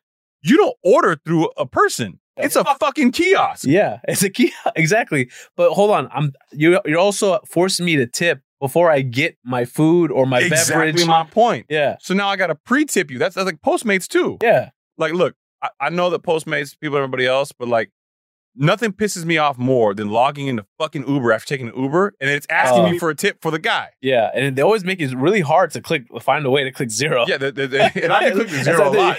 You dirty bastard. Yeah. I'm being honest, it wasn't a good ride, bro. It wasn't a good ride. And the worst part about it is they can rate you. Yeah. I got a 4.83, which makes me an asshole, I'm sure. This is back to people wanting that social credit score that rates It's out. a social credit score. Yeah. But now everybody knows I don't tip because I didn't tip one guy and he probably rated me low. All I'm saying is like, look, build that in. Yeah. Or allow me to tip like when I want to. Like don't prompt me for it. I want to go back and be like, yo, Kevin was a great driver. Let me tip Kevin. Yeah. You know, I mean, I don't get a lower fee if he's a shitty driver, do I? Yeah, exactly. I don't. That's a good point. I'm just saying, like, you're locked into this, and look, I get it. Yeah, and now that we've established though that you're the world-class shitty tipper. I'm not a world-class shitty tipper. I'm a great tipper, bro. Don't put that out there. That's what every world-class shitty tipper says. That's not true. No. That's not true. I will tip the hell out of somebody for good service, but man. I just don't want like it's different. Can you imagine if after dinner, like your server came over to you and was like, "Here's your check, sir," and what would my tip be? Yeah. And just stared at you until you were like 25%. Yeah. Bro, you know when you order like Postmates? Yeah. You can tip in advance? Yeah. Which is fucked up. You know how much pressure is on you to get your shit right? You're like, okay, now I got to tip this guy 25% before he gets here because I don't want him to do something to my food before he gets here because he knows that I tipped him in advance. Which, how am I tipping you for service you didn't give me? Yeah, we should make it like equally awkward though. Like when it comes up on the screen, just look at the person and be like, what do you think I should do? Right?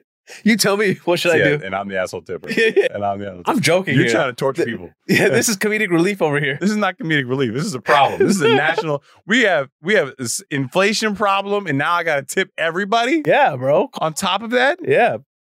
Come on, man. I got to tip everybody. Everybody. It's not right. Hey, bro. I'm gonna leave the studio today. How much you gonna tip me? I'm not. How much you gonna tip me for this performance tonight? You want to tip? Laser hair remover, bro. That's your tip. I guarantee twice now. I know. It reminds me of that Home Alone scene where Rob Schneider brings the bags to the room and he's like, you know, oh yeah. He just gives them some gum. I forgot about that. Yeah. Rob Schneider was in that. It was Home Alone, the second one, right? Where in New York. Yeah, was a good with one. Uncle Donnie. Uncle Donnie, Uncle. All right, so we have some Q&A. Not a whole lot of questions. Shame on all of you for not getting into it, but that's all good. We got to hand out some more $20 bills. Hand out some $20 bills. Let's see here. Xandro, 25-year-old with a regular 9-to-5. What is priority? Investing, paying down, paying off debt, or saving? That's a good question. That's a good question. We really need a full picture to be able to answer, right? My answer would be to pay off some of your debt, especially if that's some of your revolving debt, right? And hopefully you have some savings to be able to tap into in case anything goes wrong. But I would aim to pay down some debt first. So to Said's point, and I hate to say that he's right, but he's right. We need to know more about the picture. But what I'll say is cash flow should always be your primary focus. So if paying down debt in the near term will improve your cash flow, then that's what you want to do. If investing is going to make you more money than paying down your debt, then I would say you'd have to arbitrage the difference. So if you're going to make an investment in something that's going to pay you 10%, then that has to pay you more than what your debt's costing you. And generally speaking, credit cards are more expensive than that. Right. If you have debt and car payments and things of that nature, then that's amortized over a longer period of time usually. Right. But I would say... And hopefully a much lower rate. Hopefully much lower rate. But you never know. I mean, car payments are kind of wild these days again. Mm-hmm. I would say saving is not the way to go. I would say investing or paying down debt, and generally speaking, paying down your highest price debt first, and then keeping your longer term amortizing stuff like your car payment and everything else and paying those off with time, because those also have the added benefit of propping up your credit score. So not do what Dave Ramsey said by paying off the smallest balance first. And yeah, that was more of that's one of those pieces of advice. Like I get where he's coming from on that one. I'm not so mad at him for that kind of stuff. Like he's just trying to get the emotional behavioral economics going. Like you get a small win, you want to move forward. But, right. Like in the beginning, when they say you want to start working out, don't fix a diet. Just right now, just go to the gym, work out, get in a consistent flow. So I think that's probably the best way to go is pay down the debt, depending on what kind of debt you have. If you have anything long term, then that's not something you should focus on. Next question is from me. Why don't you guys have any sponsors? And I don't know. That's a good question. Yeah, I know. I don't know. Why don't we have any sponsors? We're amazing. We should have sponsors. I know. Come on. If you guys know of any sponsors that are willing to hand out some cash, I mean, hook us up. Well, I'm glad you said something about that because I wanted to talk to you about that. Oh, really? Yeah. So a gentleman, C5 Xander, who asked in the question about tax inflation adjustments good for the tax year 2023. He also messaged me privately. Really? Yeah, and I'm going to read you a little bit of his statement here. Let me see Okay. if I can find it real quick. He enjoys my rhetoric more than yours? No. So Alex, do you know his name? Just to clarify, I submitted the question about my wife working at a med spa doing laser hair removal. Oh, God. I don't own the place, LOL, but my wife does treat a lot of Armenian people, so I'm sure Saeed's fuzzy toes will be light work for her. Light work. I said, ha ha ha ha ha ha ha ha ha ha ha ha ha ha ha ha. You know I'm going to read this. He said, LOL, by all means, light him up. Light him up. Damn. All What'd right. I do? What'd I do to Alex? Yeah. He knows. He knows. Man. He knows what's going on. all good. Let's see here. We have another question, which I haven't read until now. It seems like many people I know who are hoping to get a house are doing the same thing as my wife and I as far as holding on to cash. Seems like everyone is waiting for a great buying opportunity like after the Great Recession. Yeah. You think this situation, even with high interest rates, will cause a high demand for houses, causing prices to rise up again, making it as difficult as it was just a few months ago to buy a home. And aside from saving up for a bigger down payment to outbid someone else, any advice to make ourselves more attractive to the buyer? Wow. That's a good question. I mean, that's definitely a concern that I had too, that it would be very competitive because, now you're not, when the prices do come down and you've got a lot of people that have been waiting on the sidelines for a long time, right? There will be competition there. Yeah. And you also have a couple other things exasperating this problem. Like, for example, home builders now have essentially pulled back. A couple banks on our market, I don't think we had talked about this yet, but they've completely shut down their construction lending groups. Wow. And I think that's prudent on some level, depending on your clientele base and what kind of lending you were doing. But so, yeah, now you're going to see supply. So now supply and demand, supply hasn't really crept up. Demand has just fallen below supply now. Yeah. And you're starting to see that as a 3.2 months is going to wind up being closer to 4 to 6 months for a balanced market. So, yeah, there is going to be a springing back of demand and back in the market, which is going to fall on, again, short supply. Right. Do I think you're going to see what you saw during the last couple of years? No, because that was propped up by super, super low interest rates. Right. So I do think you're going to see a much more competitive market. Mm-hmm. I do think you're going to see less supply feeding into that. So certainly there's going to be an issue there. But I would say that you're going to continue to see some changes in the economy that are going to give you an opportunity to buy still. I mean, if San Jose is negative 10% already, right, and we don't even believe we've gotten to the hardest part of this yet. Right. I think you can expect to see some significant corrections. And then, yeah, you're playing the game, but you're playing the game for a 20% less price. And then what can they do to potentially make themselves a little bit more competitive? So I think for that, you're going to wind up in a market where your down payment's going to matter, how much you can put down.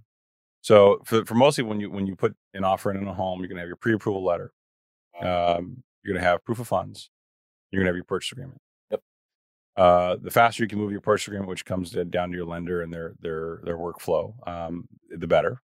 Mm-hmm. Right. So if you can close in 21 days or 17 days versus, a month or 45 days, it's going to make you a little more attractive. But really, your pre-approval letter is important. Right. And they can generally assess if you got a really good market rate or not. So if your credit scores are good and you get a good rate, the realtor will say, Johnny here has got a great rate and they're putting down 25 or 30%. So, right. And they also have your proof of funds to see like you're a strong borrower, you're qualified, and that, it's more likely that you will be approved and the process will be smooth. And if your proof of funds has significantly more money than the money you need to put down, it also makes you look stronger to the buyer. Exactly. Now, I have never been a fan of waiving all the, contingencies. I don't think you should. In the future markets, I don't think waiving contingencies, your financing contingency, inspection, and your appraisal contingencies. Yeah, I don't think you should waive those at any set of circumstances in the future, at least until the market dictates that from competitive nature. And at that point in time, you'll probably lose out on a couple properties before you have to make that change. But I wouldn't worry about that. Yep, I agree. So Alex, stud, and offered laser hair removal. Yeah, man. Just food for thought there, Saeed. Are you considering it all? No. What if I sponsored it? No. Nothing. No. Still. No. The wife's happy. I'm happy. I'm good. Are you though? Good. Wearing socks all the time. All right. Some more questions around out the evening. Tax inflation adjustments for tax year 2023, good or bad to fight inflation? We talked about this, I think, on the last episode, right? So it increases the deductions by 7%. Not a whole lot of change there for people. Hopefully, it does help out some of the lower to moderate income class. But what people aren't considering is this could bump you up into a different tax bracket too. Yeah, I don't think it has a significant material impact on inflation per se. I think it's just one of those things where the tiers continue to be what they are. Right. And I've always had a problem with the tiered tax system on some level because it's unfortunate as you start making more and more money, as you get into the highest bracket, you have to make significantly more money to actually get an income benefit because your tax rate is higher. Yeah. And it's an unfortunate part of the reality, which is why sole proprietors and entrepreneurs who can write off their expenses prior to their tax basis get such a benefit from owning their own companies. Right. And mind you, for the listeners that don't know, this is for the tax year 2023. So when you file 2024. Yeah. So you got a ways to go. Yeah. Next question, Jonathan. Are short-term rentals good to get into now? Yeah, that's a toughie. So I'll say short-term rentals are not like true multifamily apartment housing. Mm-hmm. It's more like hospitality, like a hotel.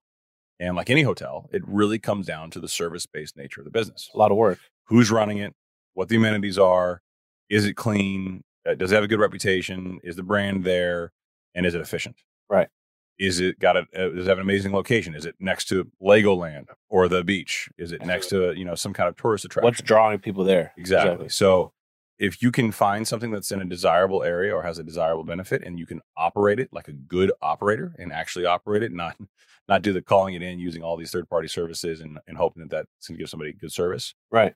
I think you can always buy now or at any point in time. Now, like we've talked about with single-family residences for people who are buying for their home, you might want to wait until prices get a little bit better, depending on what market you're in, especially if you're looking in California on the coast. I think you'll see some improvements there.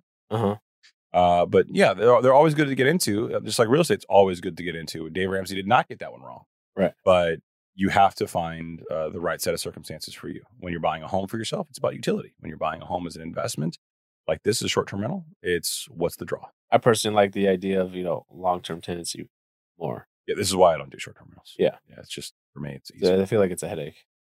All right. Dad to be February 23. Wow. Coming up, man. Congratulations. Top 5 tips and mistakes you made as a new dad, career, financial, and personal. Top 5. Wow. So I'm going to tell a story I don't think I've ever shared with anybody.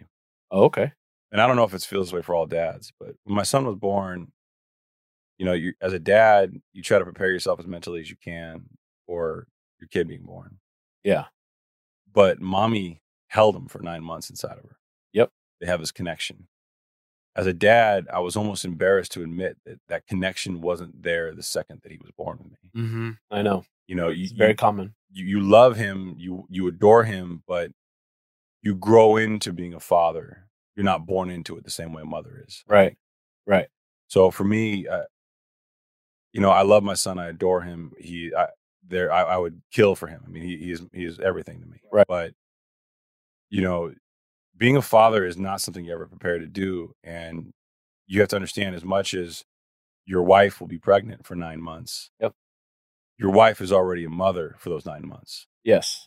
And you are still her support system, but you are not truly a father yet. Yeah.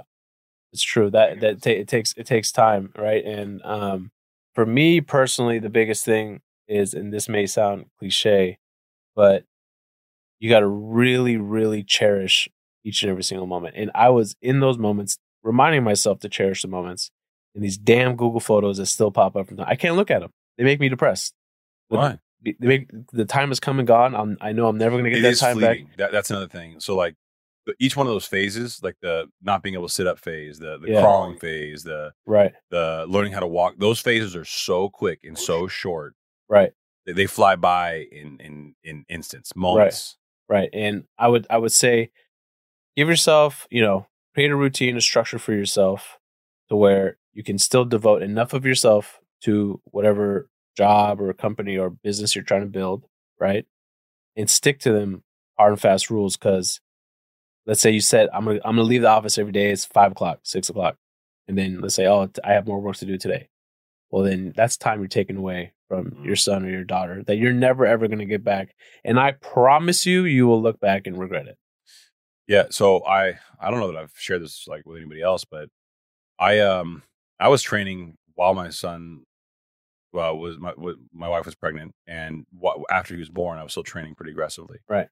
I made the cognitive decision that I was going to stop going to the gym and stop working out. It wound up being almost 2 years. Right. So that I could leave work at 4:00 every day at the latest, be home by 4:30 if I could. Yeah. And be with him and my wife every single day with, to be there with dinner, to give my wife a break, to give him a bath, to be there. Because as a working dad, and like tonight was one of those nights where it was really tough. If you're lucky and your wife can not work and she can be a stay-at-home mom, which is a full-time job in and of itself, they have the time to build a rapport relationship that you're not going to get because you have to go provide. You have to go work. Unmatched, right? It's unmatched. So you'll get a couple of minutes in the morning, you'll get a couple of minutes at night, but it's not quite the same thing. Yeah. So I made it a point for the first 2 years or so of his life to really just make him a priority coming home. And I didn't care about getting fat, or I didn't care about any of that stuff. Yeah. For the first time, like it's the second I remember this was the most freeing moment for me. From the second my kids were born, both of them, all the little things that used to bother me just went away. The drama with this person or this worry that I had over here, my entire mental focus shifted. And I no longer cared about the little nuanced things that, people tend to stress about on a day-to-day, right? For me, it was more about just, I want to get this done to get back home to my wife and my kids. Mistakes you made. I think some of my early mistakes is patience. I waited to have a kid until I was older. I was damn near 40 when my son was born. Yeah. But even then, like the patience of being a father is a different level of patience. It's a different kind of patience. Yeah. And it took me a while to really get comfortable being super patient with my son. Yeah. It wasn't natural to me. Yeah, it definitely takes time, right? Because you got to remember, like, they're going to react how we react now. So yeah, they're going to carry those things forward. I don't know if the listeners know this. I think we occasionally mention what time it is here, but Chris and I both make sure we stay home late enough to watch and help put our kids down so that they don't recognize or realize that we're gone at night. That's why we're here right now. It's 11 o'clock at night. Tough. It's 11 o'clock at night because I don't want them to feel like I ever left. Yeah, and that's where it's tough. Like as a dad, you want to be able to do things for your family, but at the same time, doing things for your family can sometimes keep you from your family. Right. Exactly. Yeah, it's a shitty thing. Yeah. Financial advice. I did not opt for the 529 plan. I don't think Saeed did either. Right. We have individual investment accounts for our kids, and we buy Saeed buys consistently on a monthly basis, and I buy on an annual basis. We just buy in and donate to that. And I figure over the next 18 years, hopefully, if there's money's managed well, there's money there, and your kids can pick their future. Right. Path. Exactly. We didn't want them to feel restricted to the 529 accounts. Yeah. And then I think that's about it on that topic for me. Yep. Okay. All right. The next one from Hayden. Hayden in the house. Why is it so common to move between banks during a career? Can you succeed at one? Wow. So I have struggled with understanding this logic for the greatest majority of my working professional career. So I have been with one bank, the one we started 15 years ago, my entire career. And I will admit the trajectory of my career has been anomalous. Not counting the early days of Wells Fargo back in the day. Yeah. Right? Yeah. Not counting some of those other gigs. But, I started off as an underwriter here and I worked my way up. Right. And that's a very common thing. But what I will say is in today's world, staying at one job like that for a prolonged period of time, in my case, 15 years, it's actually not a good thing anymore. Right. It's considered to be less experience or less, exposure to different types of things. Right. So somebody who's been job hopping every 4 or 5 years or so, which traditionally was a bad thing. Yeah. Can sometimes be seen to have more corporate maturity in that they've seen different systems and had more exposure to different way things can be operated. I can understand that. I don't really know that there's a right way or a wrong way. It comes down to your own personal willingness to grow. I agree. So one of the things I've been able to do, many of the things I've been able to do. So while I was here, I passed the bar. Right. While I was here, I got a general contractor's license. While I was here, I entered a program at Yale. I didn't do these things because I wanted to be like an arrogant piece of shit, like the reviews continue to tell people that I am. I did them because I wanted to continue to improve myself to the extent that I could, whether or not it had value to the company. Yeah. I felt that they had value adds to what I could provide the company. Right. And I thought personal growth and continuing to grow was important to me. Yeah. And if the company benefits from it, so be it. If you're not doing those things and you've been at one company for a long time, then you might want to consider changing, because you should always be trying to grow. Right. I agree. So I've been at the same institution now it'll be 10 years. Oh, really? Yeah. It'll be 10 years. Oh, holy shit. Yeah. In November. And 10 years of your life. And great 10 years. Built some great bonds and had some great memories so far. But the reason why I chose not to hop around is because I never felt pigeonholed. Right. I was constantly given I felt like it was a privilege to be able to get exposed to more things, learn new things. I started off in the compliance department. I was interested in joining the credit team, started at the bottom over there, worked my way up, and now I'm an underwriter in the commercial real estate department. And I never felt pigeonholed. That's why I never decided to hop around. I felt like I was given the opportunity to grow. Had I not been given that opportunity, maybe I would have looked at things differently. I most likely would have. But I will say it is incumbent upon you, and you and I have experienced this, you got to tell people that you work with that you have a desire to grow. I know it sounds really stupid, but recognizing when somebody is ready or has a desire to move up or wants to take on more responsibility is not so easy to do when you're a manager and you have a job to manage and to do things on your own. Right. I think a great example is at the bank. I have several functions there.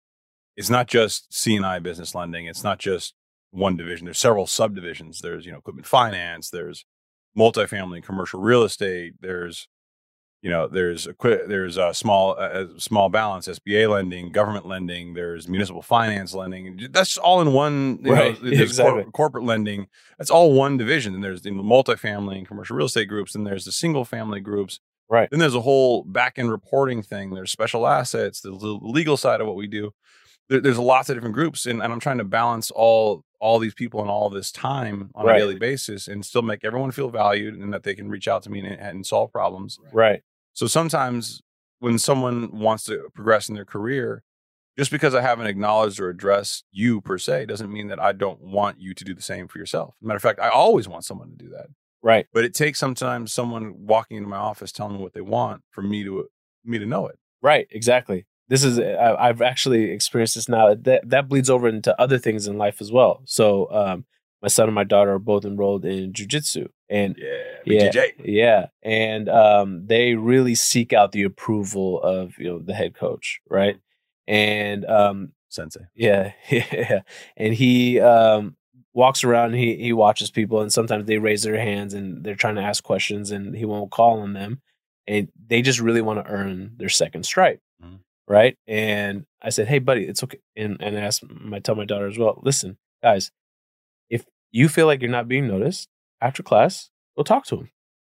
Ask him some more questions. Yeah. Let him see that you are interested in learning. Because let me tell you something. If he sees he chose this profession for a reason, right? He wants to teach people. Okay. And if he sees you're interested, he will pay more attention to you moving forward. It's communication, man. It's communication. And I think that's where a lot of people get stuck in their jobs at some of these larger companies. They don't communicate. Yeah. If you don't communicate and you're not constantly engaged, and that's where the work from home thing can become fucking problematic. Yeah. How do you communicate and stay engaged and in front of somebody when you're never in front of somebody? Yeah. That makes it really difficult. Yeah. It's been, we went to lunch the other day, and I got to be honest, that was the first time I met three of our employees. Yeah, me too. And I was like, hey, what's up? And that, like, I feel bad for them. There was a period of time where I knew fucking everybody, man. I know. And I felt bad too, because I wanted to sit next to them and talk to them too. But there was also other people there that I had to have conversations with that were on the other side of the table. So it's anyways. I've been in elevators with people going to work. Right. And they get off on our floor and I'm like, oh, fuck, they work here? Yeah. And like, what? This is actually funny. So you're right. This all boils down to communication. And that bleeds over into every aspect of life. I dropped my kids off. I'll keep the story short because we're already at the 1.5 hour mark. Saeed's helping me look at my watch. Yeah. I drop my kids off at a daycare every single day, right? And I don't have the luxury of having a daycare where they got cameras where I can log in and check on my kids whenever I want, right? but it's still a really good daycare. It's a Montessori. And I remember at the end of the day, each class had like 24 students or so. And I would go and ask the teacher, how did my son and daughter do today? And, that's a tough question to ask a teacher that was paying attention to 24 students. I knew they didn't have the answer. But guess what? I wanted them to know that I'm a parent that cares, right? And they would tell me, like, a lot of parents don't ask this. And then the next day I asked the same question. And maybe they didn't remember. But now the third day I asked again. Guess what she's going to do all day long? I'm going to pay attention to that kid. I want to have an answer for that dad later today. Because I hate that guy. No, but you have to be sincere and nice about it. Don't be like an asshole about it. Like, hey, how did my son and my daughter do today? Oh, they were great. They ate all the food. They did all the work. They took a nap. All this. So it all boils down to communication. Well, that is officially the end of the Q&A section. Yeah. Oh man, your eyes are gone. I'm tired, bro. I'm exhausted.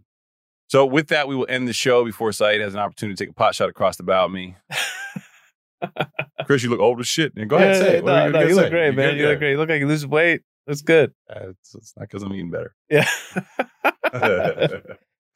It's a hard work being fat, man. It's a lot of work. It takes a lot of work to look this pretty. I've been slacking, bro. So I appreciate everybody listening. If you haven't left a review, leave that review. Otherwise, we will find you. And Nate will make you leave that review. Thank you, everybody. Catch you next time.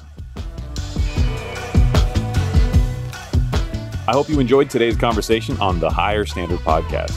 Make sure to hit subscribe or follow on whatever platform you are listening to this on. If you like this episode, please write a review and share it with us. You're getting the show up and running right now, so every message, every review, and every note counts. This show exists to showcase what's possible when leaders decide to uphold a higher standard for their businesses, their investments, their families, and most importantly, themselves. If you want to see more of my content, I post daily on Instagram, TikTok, and YouTube, so be sure to follow me on your favorite social media platform. And with that, it is a wrap. And as always, I look forward to hanging with you all on the next episode.